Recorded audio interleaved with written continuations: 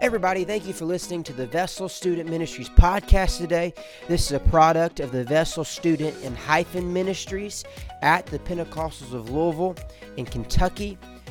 Comment if your podcasting app that you're on allows it. Please rate this and share it with someone that you think it will bless. Our email is linked. We have youth classes every Wednesday at 7 o'clock. We have a youth event just about every Friday. And so if you haven't joined us in person, if you're able to, please come on by. We'd love to see you. We hope you're blessed by this sermon today. In Jesus' name, bye. Talk to you tonight about angels. Angels, and we're going to get a little bit into theophanies if we can. If we can't, I'll talk about it later. So angels, why talk about angels? Usually people sit on two sides. Either they obsess about it too much, or they don't want to talk about it at all. They think it's not important to talk about it.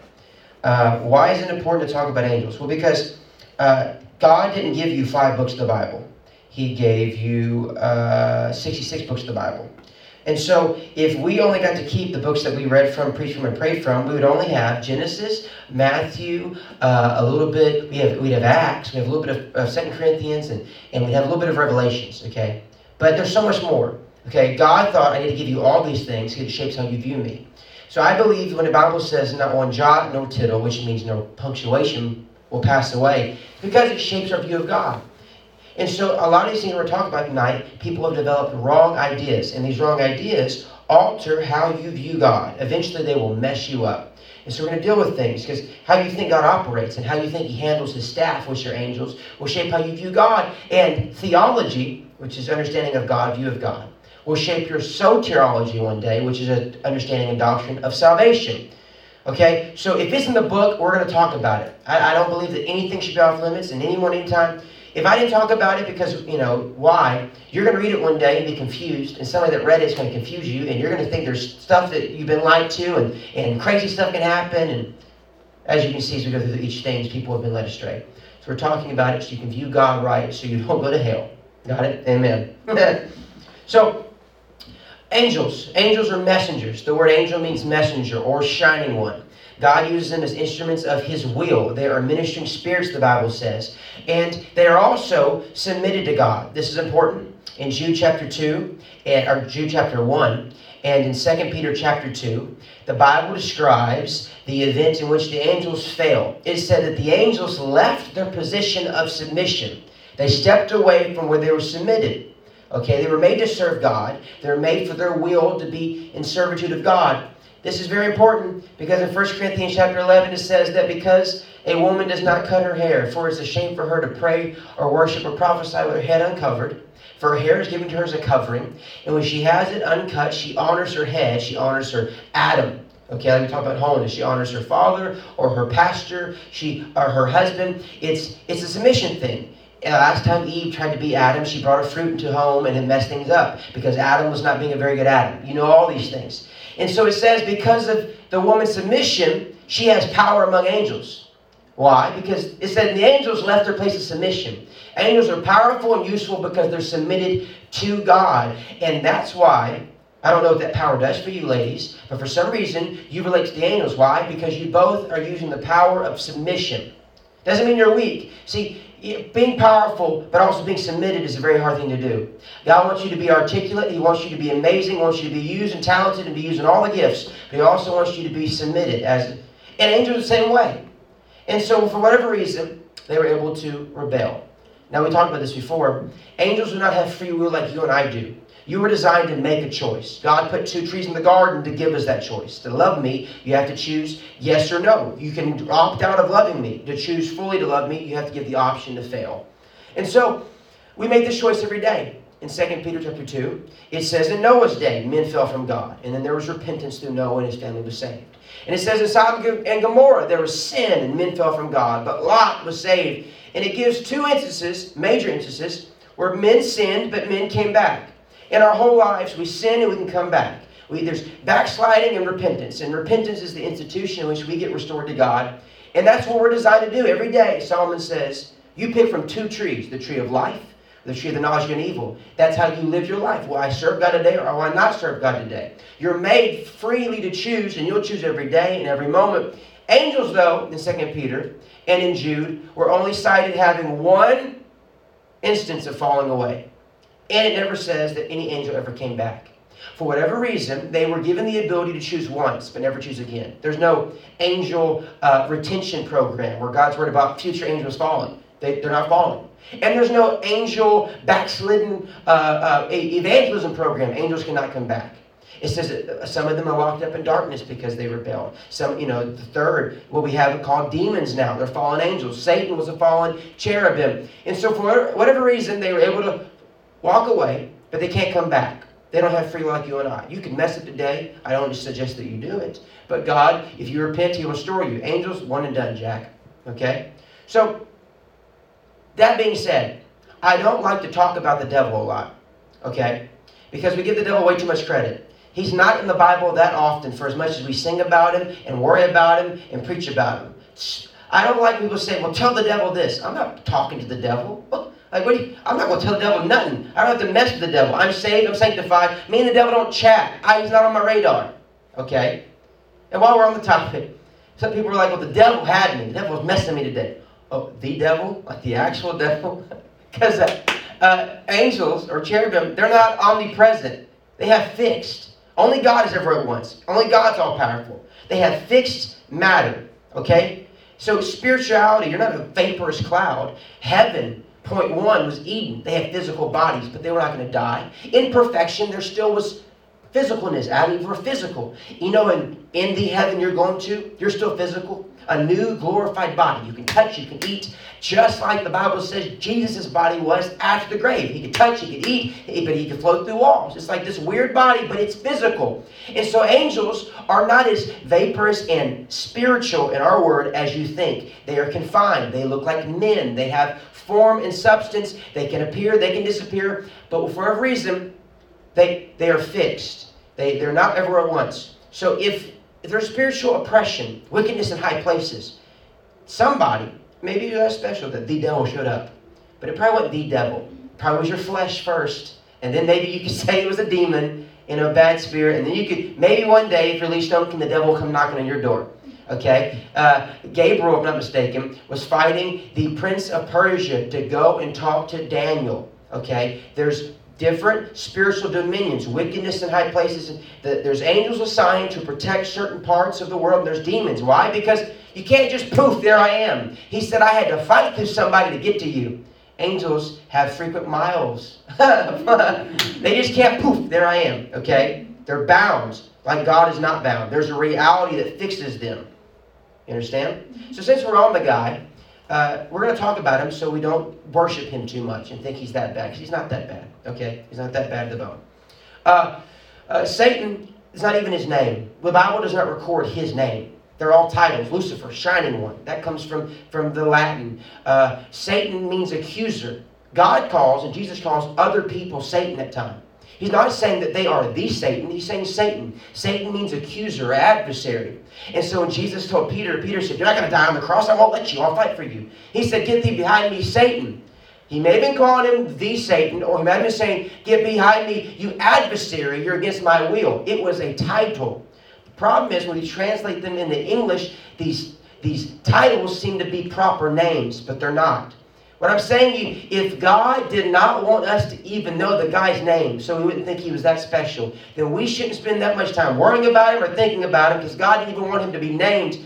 Because if you have a name, then you can honor. If you have a name, then it changes things. But if he's just some guy that messed up one time and prays him a week, then I'm not going to think about him too much.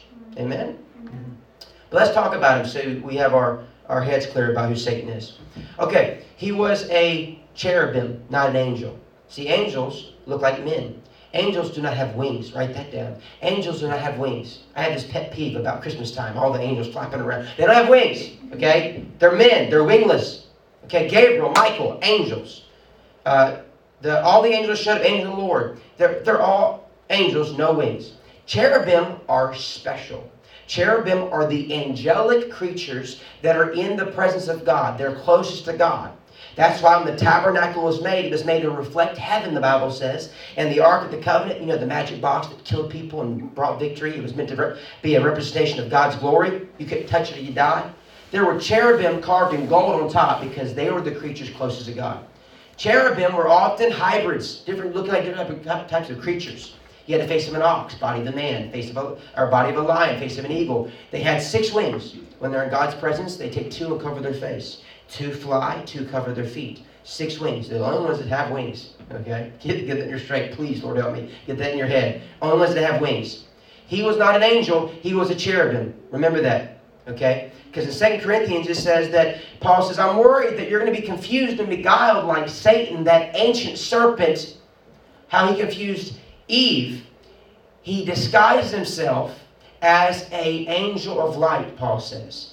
He disguised himself as an angel of light, meaning he's not an angel of light. Why would you disguise yourself if you're not? He's not an angel of light. He masquerades as an angel of light. The guy with flowing blonde hair that tempts people. It has, he was not that. He was disguising himself. So what did Satan look like? He was a cherubim, right? Creature, 6 wings. So even knowing that, Satan looked probably shocking to you, even when he was sinless. Okay? When Isaiah looked into the throne of God, Daniel looked into the throne of God in a vision, and he saw cherubim, and they were different hybrids of men and beast. Whenever John looked into the heavens in his vision, he saw cherubim, mixture of hybrids and beasts. When Isaiah, though, looked into the throne of God, he saw what he called seraphim. Seraphim means cherubim, just a different word. Seraphim, though, is more specific. It means snake. It means snake. What does a snake look like with wings? Anybody? A dragon. Well, in John, he describes Satan as a dragon. A seraphim, he sees seraphim. There are serpents with 6 wings.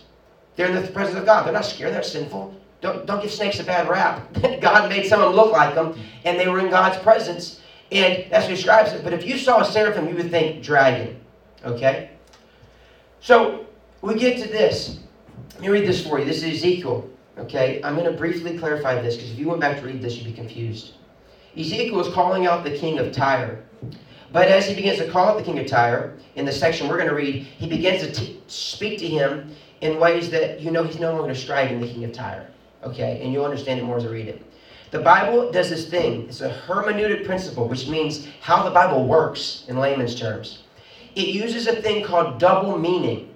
It's like a prophecy can apply now and also greater than. Or a prophecy can speak to a normal thing but also a spiritual thing. Like, for instance, Moses said, one will come after me, like me from your brethren, that will lead you. Okay? It was meaning in his time, Joshua. Okay? But then the Bible in the New Testament says, and Moses, like Moses said, one came after us, Jesus came out. He was greater than Moses. And the Bible literally says that it was real about Joshua, but yet it's real about Jesus. So the prophecy applies now and later. That's why we preach in the Bible about physical stories that were real for them, but we preach them as spiritual meanings for us, because the Bible uses this layering effect. So for instance, in the Old Testament, God says, I love my son Israel. Out of Egypt I call my son. He's talking about them in Egypt, right? Bondage, coming out of Egypt. Duh, Israel. But then, whenever Jesus had to escape to Egypt and he gets to come back because Herod is dead, then the Bible says, and this was fulfilled the prophecy that out of Egypt I will call my son. It was real for them and it was real for Jesus, double meaning. Okay? So when you read this, it says king of Tyre, but he cuts off. He's speaking using a physical man to illustrate Lucifer's spiritual state. You get it? I know this is deep, but I'm having fun with this. I'm going to read the whole section, because with these things you have to read it, otherwise people, This is Ezekiel chapter 28, verses 13, until I stop. You were the signet of perfection. Well, no man's perfect. Full of wisdom and perfect beauty. Okay, no man is beautiful. You were in Eden, the garden of God. Wait a second. Every precious stone was your covering. You were in Eden, the garden of God. Satan was in Eden when he was perfect and sinless. We've always asked the question, why would God put Satan in the garden just to mess everything up? Why would he put a jerk in there just to destroy? Because he was there in the first place before he ever sinned. Okay? Sardis and topaz and diamond and beryl and onyx and jasper, sapphire, emerald and carbuncle, crafted in gold were your settings and your engravings on the day that you were created. Created, not born. It's talking about not a normal man. The day you were created. And this man was Eden. The king of Tyre was not Eden. On the day you were created, they were prepared. You were anointed a guardian cherub. Not an angel, a cherub. I placed you. You were on the holy mountain of God in the midst of the stones of fire. You walked. You were blameless in your ways. No man is blameless. He was made perfection. In your ways, from the day you were created till unrighteousness was found in you. In the abundance of your trade, you were filled with violence in your midst, and you sinned. So I cast you out as profane thing from the mountain of God. I destroy you, O guardian cherub. Different scriptures say I saw Satan fall from lightning. He was cast out of heaven. But it wasn't the heaven that you're thinking, or at least it wasn't exactly how we picture it, that there's like space, open field, and then a cloud spits him out. Okay? There's a mountain, it says, that was in the Garden of Eden up towards the sky. Okay? It was where theologians believe, in the Jewish history always teaches, that Eden was a high place where the power supernatural realm was intersecting with the earthly realm, just as heaven and we will intersect. And so this mountain was God's mountain. And it says that Satan was the guardian cherub in Eden. And he walked down this mountain. And God kicked him off the mountain when he got mad at him because he sinned. In the Tower of Babel, why was it such a bad thing they built a big tower? Because they heard stories about a mountain in Eden. And they knew there was power associated with it. So they tried to build their own mountain. And it was in arrogance and it was in defiance of God. And God said, no, you're not making another Eden. That's why you see studies about how the Tower of Babel was a false utopia. And God said, no. They were trying to rebuild Eden. Because Satan wanted the glory restored, and so did they. And God said, no, you're not going to have my glory. He dispersed them. So he got cast out. But he wasn't kicked out and fell into Eden. His whole existence, his whole job took place in Eden. So it makes Eve not seem so much mischievous because she saw Satan all the time. He worked in the garden. So she wasn't looking for trouble. She didn't know that the guy that she saw, that she trusted, was now recently fired, a disgruntled employee on his way out, and he was talking stuff about the boss. She didn't know.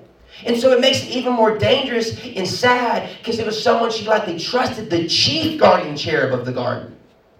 So imagine one day if someone you trusted, someone that was a spiritual leader and a help in your life, switched and roasted you and ripped your faith apart. That's what she went through. The Bible doesn't say that she has an excuse. It also says be careful because she was deceived. It's a very dangerous thing, and it's horrible what he did to her because she trusted him. But have you ever wondered why she was comfortable talking to a snake? Okay, did all animals talk in the Bible? Like, is that what's happening here? Or was she just so quirky she didn't think twice about a talking snake? Okay, well, maybe Lucifer became a snake.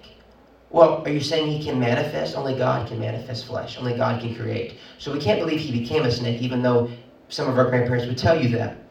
So did he possess a snake? Sure, could have possessed a snake. Okay. But Isaiah saw seraphim. They're cherubim, look like snakes with 6 wings. He was a chief cherub.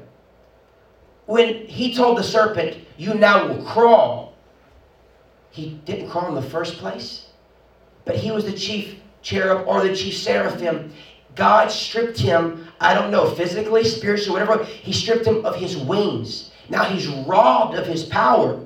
She may not have been frightened by a talking snake because she's used to seeing, like Isaiah and like the prophets, cherubim and seraphim her whole existence. So he wasn't scary. He didn't look evil. He wasn't frightening. That's why Paul says he is the ancient serpent in the New Testament. And in Revelation says he is the dragon. How do you think Satan looks today? He looks like the way they keep saying he looks, like a snake, like a dragon. Because even the sinless, perfect seraphim look the same. But this cat has been stripped of his wings. That's crazy, right? You don't have to believe me. I'm just dropping it. I'm just telling you. I'm just laying it out there. I'm just telling you. Okay? Otherwise, we believe in talking animals or Eve was just an idiot. Okay? But this way seems a lot more biblical when you lay it out that way. Don't go home and have nightmares, though.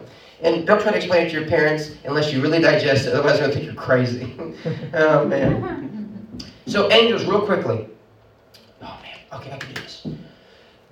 Angels. There was this, in Matthew, Jesus said, They asked him, someone is married, right? And their spouse dies. And they get remarried. And that spouse dies. And they get remarried and that spouse dies. And they get remarried and they're like 3 spouses gone. When they get to heaven, whose spouse are they married to? They're like, we got him. Because that's going to be confusing. Imagine that chick fight. And Jesus said, actually, there's no marriage in heaven. No marriage in heaven. Comma, they will be like the angels. Okay? Angels don't get married, obviously. People have taken this and said that angels are genderless. They take that verse and they say angels are genderless. No, it says they don't get married. It does not mean they're genderless. Okay?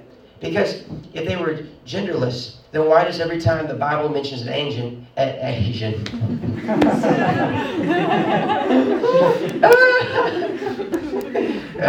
don't think they made the cut. There's no white man, there's no Asian. Sorry, there's too much Jews. Oh, man. Anyways, every time the Bible mentions an angel, why does it say he? Because they're all dudes. Gabriel's a dude, Michael's a dude, they're all dudes. You will never see a female angel. They don't exist. Well, God just picked a pronoun for the angels. They just present themselves as he because they're spirits. They're so pure, they're above gender. So wait, when God says, I am that I am, and he presents himself as a he, did God pick a gender just to present himself to you? Because we couldn't understand him any other way? Wait a second. Are you telling me that my gender is just about my hardware and not about my soul? No, God is infallible. God is unquestionable. When he says I'm a he is a dude in the fullest extent because your gender is not about what you have down here. It is ingrained in your soul. God is a man because being a man and being a woman is not just about how you look on the outside. It's about how God made you on the inside. And to say otherwise opens us up to the whole gender revolution going on in society, that the more spiritual you are, the less certain you are. And the more spiritual you are, the more like a cloud you are. And there's no certainty about your identity. Because they all say, well, on the inside, I'm different. Well, if we believe that same thing about God and the angels, then we lose our footing. We have genders. We're just not married. Okay? That's easy enough. God's a dude, angels are dudes. That's why Eve is so special, because she was new. For God made Adam, man, in the image and the glory of God. But woman was made from the image and the glory of man. For man was not made for woman, but woman was made for man. For she reflects him, and she is his glory. She's his helpmeet. Women are special because when you get to heaven, you'll be one of the first women there. You won't see them floating around. There were no female angels. You were unique, and you were special. Come on, somebody. This became like how many brownie points am I earning tonight? I mean, my goodness. This is a ladies' conference message. I'm telling you what. So I don't care what you see at Christmas time. There's like this beautiful woman with wings and she's an angel. No. They're all dudes.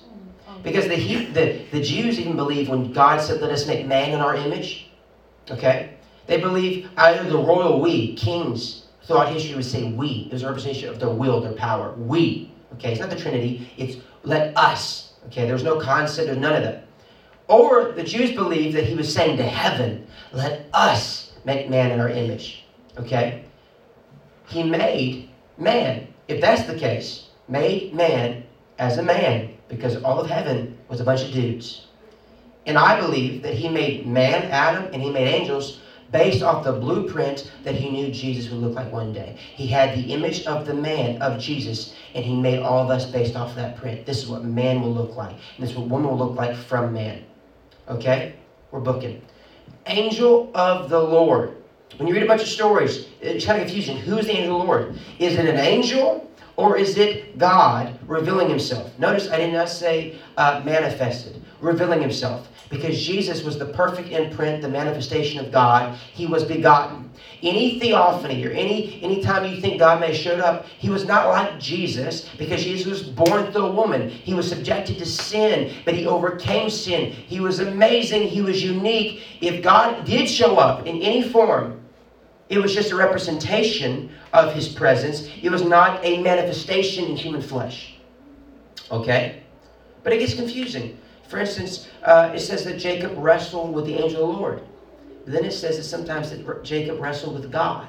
For you have wrestled with man and wrestled with God, and you overcame. You'll be called Israel. Did you wrestle with God or wrestle with the angel of the Lord? Does the angel of the Lord just mean an angelic, image of God, or does it mean that an actual angel he sent? Then you get into confusing things like the angel of the Lord was in the midst of the cloud of fire and he led them out of Egypt. But then it says that God was in the midst of the pillar of fire in the cloud. It says the angel of the Lord spoke from the burning bush, but then it says again that God spoke from the burning bush. Who is here? I'm confused. Okay?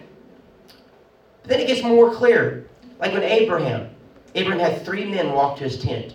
You're going to be the father of many nations. Your old wife's going to have a baby. She laughed, said, no way. And the guy said, oh, why do you laugh? She said, I didn't laugh. You didn't hear me. He said, oh, you laughed, but you will be the mother of many nations. These 3 men walk, and God, the voice of God, begins to speak. Many people believe that anytime you hear the voice of God, but yet there's the angel Lord there. People are like, well, it must have been God, because Gideon, it said the angel Lord stood before him, and the voice of God spoke. And people believe sometimes that it means that the angel Lord, an angel, was there, but God spoke disembodied. So he had a representation there that didn't speak, but the voice spoke. Okay? But in this case, we know for sure this is not what happened. And I'll explain, I don't think that ever happened. So in this case, here's what happened. These 3 men walk over, and God begins to speak to Abraham. And it says, should I tell him about Sodom? Should I tell him about Lot? Hey, I'm going to destroy Sodom. And they begin to talk. And Abraham begins to intercede for Lot's life.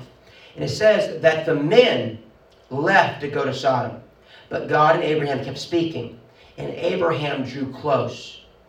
How do you draw close to a disembodied voice? Abraham drew close, and him and God began to chat.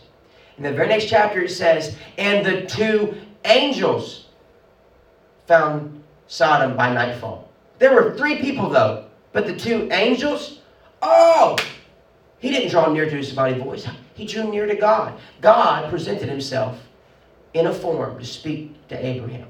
This is probably the clearest and most easiest, in my opinion, idea that God showed up in a form to speak. Because of all the context in the chapters and the voice, he drew near to the Lord, all these things. Okay? But when it comes to the burning bush, or it comes to the pillar of fire, I think that you should take one of these 3 options. Okay? There's 3 ways to interpret the Bible when it comes to this. Either it's always a different angel, like Gabriel or Michael, and it's just the angel of the Lord, it's just an angel. And it says, and the Lord spoke, and the Lord looked. Hagar, it said, the angel of the Lord was there, and the Lord spoke to Hagar. Well, who was speaking? I don't believe it's an angel there and a voice is speaking, because why waste the manpower? Why send a body just to stand there and stare at them, but you're going to do all the talking? It doesn't make sense to me, okay? Just freak them out. So what does this guy do? Is he just glow in the dark? I don't understand. So either it's just an angel speaking, and like a messenger, if I'm a messenger of the king and I come to you and say, here are the words of the king, you would then tell your kids, the king told me. And you would kind of cut out the middleman. You would kind of cut me out because I'm a messenger. Okay, I don't matter. Well, some people believe the Bible is doing that at times. It's just cutting out the middleman and saying, the Lord said, and the Lord spoke, but it was actually an angel that spoke it. Okay, you can believe that happened every time. Or you can believe, like I believe, that you have to read each story individually. That sometimes it was an angel speaking, and sometimes it was God revealing himself and talking. Not manifested, but revealing himself. Okay? Sometimes other people believe that it was always God showing up. But when you read it, you can't say that it was always God showing up, that it was always God there, because it gets too confusing, and there are some stories that directly contradict that. So I believe you just pray about it, you read each chapter, you don't make any long conclusions, you take it case by case, and yeah. Because like it says that Paul, the Lord spoke to Paul. The Lord stood before Paul and comforted him. But then Paul said, an angel of God stood before me and comforted me in a different situation. So was it just the angel of God in that one time that Paul was spoken to? And then 2 years earlier, when he said, the Lord stood before me, was he just meaning that an angel spoke to him, but it was an ambassador of the Lord? I think we just take the Bible literally sometimes. When he said it was the Lord, he meant it was the Lord. And he said it was an angel of God, he meant it was an angel of God. So sometimes we try to be so theological that we just don't read it. And if you just read it and say that and repeat that, you won't go wrong. And if you have deeper understanding, God bless you. You didn't say anything more than what the Bible said. I think the Bible's more specific sometimes than we think. So sometimes when it says the angel of the Lord, it could mean a separate angel, or it could mean an angelic representation, angelic visitation of God. Because angelic means messenger. It doesn't necessarily mean a physical angel. It could be that he appeared like an angel. Because what does angel mean? Shining one. Pretty sure if God showed up in any form, he's very shiny. All that being said, I go to one more point. We may not get to Melchizedek tonight. Let me read you this. In Genesis chapter 6, let me explain the context. Chapter 5, Noah and his family get off the boat. There are only 3 families left. Ham, Shem, and Japheth. There's no people. So when it says in chapter 6, this verse, it's a big deal. Okay? When men began to multiply on the face of the land, and daughters were born to them, why do I care? Because there was nobody left, so they're having babies. It's fantastic. We're witness to survive, they didn't. So God's like, good for you. Okay? Keep it coming. Multiply. Okay? That's why it's saying it. Then it says this. The sons of God saw that the daughters of man were attractive, and they took them as their wives. Then the Lord said, My spirit shall not abide in man forever, for he is flesh, his days shall be 120 years. The Nephilim or giants, were also on the earth in those days. And also afterwards, when the sons of God came to the daughters of men, they bore children to them, and they were mighty men who were old and men of renown. Okay? Let me point out to you the 2 random facts hidden in this. Okay? Men are marrying women, and God shortened their lifespan, and there were giants. And men married women had babies, and these men were great. People think that this chapter, the babies coming from this, are just the Nephilim, or just the giants. The giants had to come from somewhere, but it's not saying everybody born from this union were giants. It's saying, and also afterwards they birthed great men. Great doesn't mean giant. But somebody had to birth the giants, or somebody did, but not everybody coming out were giants. But here's why people think that everybody that's coming out were giants. Because they get confused about sons of God and daughters of men. And here's why it's important you know these things. Because if you think God did this, then your ideas about God can be very shifted. They think that fallen angels came down and they had intercourse with human women and birthed these giant hybrid creatures. Okay, that sounds like Greek mythology, doesn't it? Like paganism. Here's my first objection. Then why is Jesus special? He was begotten. Spirituality mixed with the flesh and birthed something new. Why would God let somebody steal his trick, even though they'd have been less than Jesus, not as special as Jesus? Why would God let them wet his powder or use something that he was going to use? Why would God give that power to create and manifest in? Wait, they can't make anything. They can't speak. They can't form. They can't conceive. It's just we have this idea. We borrow other religions' ideas of bad spirits, and they're not weaving bodies. They're not making serpent bodies. They're not creating things. They're not conceiving kids. That's not in their power. The Bible gives no inclination that they were given that power. They were messengers, and they can't reproduce. They're not married. And to believe otherwise means that Jesus was just a redone trick, but a better version. And here's also the sons of daughters, the sons of God and daughters of men. Is it many separate kind of people? There's a special race, and in 1 Corinthians chapter 11, it says, For man was made in the image and the glory of God, Son of God. And woman was made in the image and the glory of man, from man. For man was not made for woman, but woman was made for man, from man. Daughters of men. Where did Paul get that idea from? He got it from Genesis 6. It was so ingrained in their culture. It was a submission. It was a headship thing. To be called the sons of God, they're the image bearers of God. To be called the daughters of men, they're the image bearers of men. It wasn't to say there's 2 different types of people. It was a headship principle in the Bible that followed the whole thing. You're the son of God, and women, you're the daughters of men. It was just like saying, and all the Adams looked at all the Eves and thought they were fine and got married and had kids. If it had said that, we'd be confused. That's Bible talk for what it's saying, because we're fresh out of the garden, y'all. The sons of God and the daughters of men had kids, and they were great. Some birthed giants. They weren't all giants. Everybody was birthing Goliaths. But the reason they think that all the kids from this chapter, because they saw the word, and 2, they think that that's fallen angels, because they think, well, if fallen angels are having kids, and every guy's coming out crazy. That's not what it's saying. Okay, it's a headship principle. Some people believe that it's even a very likely thing, but I don't think as likely, that the sons of God were referred to all of Seth's descendants. Because it says that in that day in Seth's life, people turned back to God. I think it's referring to it was an image-bearing principle. God was like, listen, last time we got this out of whack, Eve messed things up, and Adam was weak. Let me just reinstitute this. All the sons of God got married the way they were supposed to, and they had kids with daughters of men. In the story, happy life. I can't do it. Okay, stand with me. I can't do it. It's not enough time. Is he still teaching?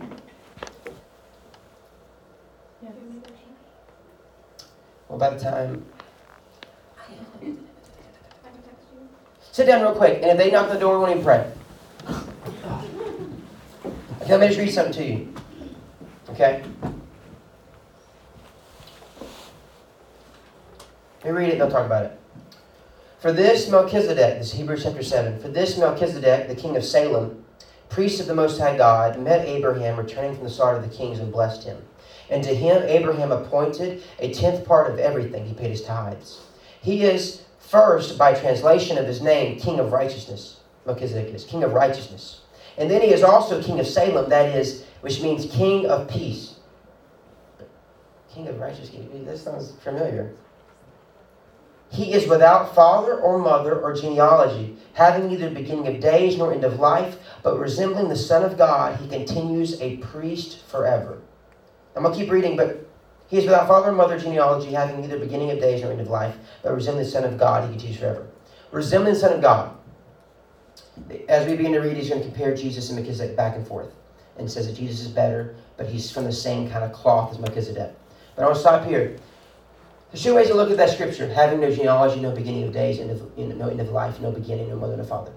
Some people translate it that it's just saying we don't have a genealogy. We don't know where he came from. But the Bible was written by men, but not limited by man. The Bible usually doesn't tell you there's something we didn't give you. The Bible tells you or doesn't tell you. If the Bible did not want to share the genealogy, if God did not want to tell you where he came from, and just like he's a normal dude, we just don't want to tell you, it doesn't matter. It just wouldn't have said nothing. But people believe that this statement is saying, we just don't know. We don't know where it came from. Wait, the Bible's telling me it doesn't know? Does that mean the Bible's limited by its authorship, the human man that wrote it? But I thought the Bible had knowledge beyond the man, that God spoke to the man. So it's weird for the Bible to say, here, there's a blank spot we can't fill for you. Or it's meaning this. He is without father or mother or genealogy, having neither beginning of days nor end of life, but resembling the Son of God, he continues to preach forever. Having no father, no mother, end of day. I don't know, y'all. Listen, I'm just reading this stuff. Something's got with this man, Melchizedek. Something weird going on. And he resembles the Son of God. Resembles Jesus. How so? So see how great this man was, to whom Abraham the patriarch gave a tenth of the spoils, and those descendants. I'm going to skip down. Verse 11. Now, if perfection had been obtainable through the Levitical priesthood, which were normal priests, men, normal men, Aaron, they were in the tabernacle, they sacrificed lambs, they were the normal priests. Now, if perfection had been attainable through Levitical priesthood, for under it the people received the law, what further need would there have been for another priest to rise after the order of Melchizedek, or after the manner, in the likeness of Melchizedek, similar to Melchizedek? He looked like the Son of God. He's relating Jesus and Melchizedek, rather than one named after the order of Aaron. For when there is a change in the priesthood, there is the necessity, a change in the law as well. For the one of whom these things are spoken belonged to another tribe, from which no one has ever been served at the altar. All of the priests in the Old Testament, physical priests, were from the Levites. You couldn't be a priest without being from the Levites. For it is evidence, though, that our Lord was descended from Judah, Jesus, in connection that with the tribe of Moses said nothing about priests, but it was all prophesied that out of the tribe of Judah would come Jesus. So he wasn't made a priest because he was born from a certain tribe. He wasn't made a priest because of his physical lineage. He wasn't a Levite. He was made a priest because he's like Melchizedek, the Bible says. This becomes even more evident when another priest arises in the likeness of Melchizedek, who has become a priest, not on the basis of legal requirement concerning bodily descent, but by the power of a indestructible life. Basically saying he's not a priest related to normal dudes. He's a priest like Melchizedek, in the order of Melchizedek, in the likeness of Melchizedek. Why is he different? He's made a priest because of his indestructible life. Having no father, no mother, no genealogy, having either beginning of days or end of life, but resembling the Son of God, he continues to priest forever. For you are a priest forever of the order of Melchizedek, the prophet said. For on the one hand, a former commandment is set aside because of its weakness and uselessness. For the law made nothing perfect. But on the other hand, a better hope is introduced, through which we draw near to God. And it is not without an oath, for those who formerly became priests were made such without an oath. But this one was made a priest with an oath by the one who said to him, the Lord has sworn and will not change his mind. You are a priest forever, meaning Jesus. This makes Jesus the guarantor of a better covenant. The former priests were many in number because they were prevented by death from continuing in office. They all died. But he holds his priesthood permanently because he continues forever. But didn't it just say Melchizedek continues forever? Didn't it say that he has no beginning of end nor end? Didn't it just say that Jesus reigns forever and the reason they're alive is indestructible life? You can take two positions. He's a normal guy. Or, and this may be the second time that I could say that God showed up. I don't really like the word theophany. I was talking to somebody about this. Theophany is not in the Bible. It's a Greek word that means manifestation of God. It's not in the Bible. So when you use theophany, just realize it's not in the Bible. So, he was a normal man that foreshadowed Christ. But the Bible says some pretty crazy stuff like he had an indestructible life. Him and Jesus related because Or God came down for a chat one day. The Prince, the King of Righteousness and the King of Peace came down and he spoke to Abraham. Revealed, shaped, not manifested, but talked like he talked the one time 2 chapters later. You can believe it, you don't have to believe it. But I have a harder time not believing it when I just read it flat out. I can say that I think only 2 times it happened where he showed up. This time and the other time with Abraham. Every other time you can say Jacob wrestled with an angel, sure. But I believe here, it's so hard. Melchizedek is not a fourth person of the Godhead. Melchizedek, he lasts forever in that God came down and showed himself. It's not saying that the physical walking around, it's saying that he is like of the order of Melchizedek because God came down and talked to somebody. And then later God came down and was born to somebody and talked to everybody. He was not as great as Jesus at all. Jesus was the perfect imprint. But Melchizedek was a foreshadowing that God loves us so much, sometimes he comes down and chats with us. That was good. Write that down. Put that in your journal. Okay, stay with me. Read it. For real, read it. Read it. And if you've heard something I haven't heard, just read it and come back. Just read it. There are crazy stuff in the Bible, different opinions. Just read it flat out. And when you don't know what you believe, all you have to do is just read it for people. And you say, this is what I believe, I just read it. You don't have to state something or even give some deep revelation or give your opinion of it or retranslate it in your own words. Just read it. Sometimes I don't know what to say, so I just read it. Sometimes I've tried to share stuff that I don't understand at all, so I just read it, Like I explained baptism when I was 12. Oh, I've never read baptism. Like I didn't know what I was talking about, but I just repeated it. Okay? Listen, I'm not asking you to pray deeply. I know I just ranted. This was more of a teaching. I'm going to do this once a month. I'm going to try to really unload on you. I think next week, next month, I'm going to explain the theories about Mary Magdalene and Mary, the sister of Lazarus, how they could be separate or they could be the same. Oh, don't let this become your favorite night of the month, because I work hard the rest of the night. So I'm going to be popcorn and I feel like these nights are become like everybody's going to have their Snuggies and popcorn and flashlights. We're all gathered under a tent, talk, share stories. Okay. God, we thank you for your love and your grace and your mercy. Thank you for your word. Help us to walk rightly, dividing the word. Help us understand you. Lord, help us to see you clearly. Let us do this in a good spirit. Let us do this in love. Let us do this humbly.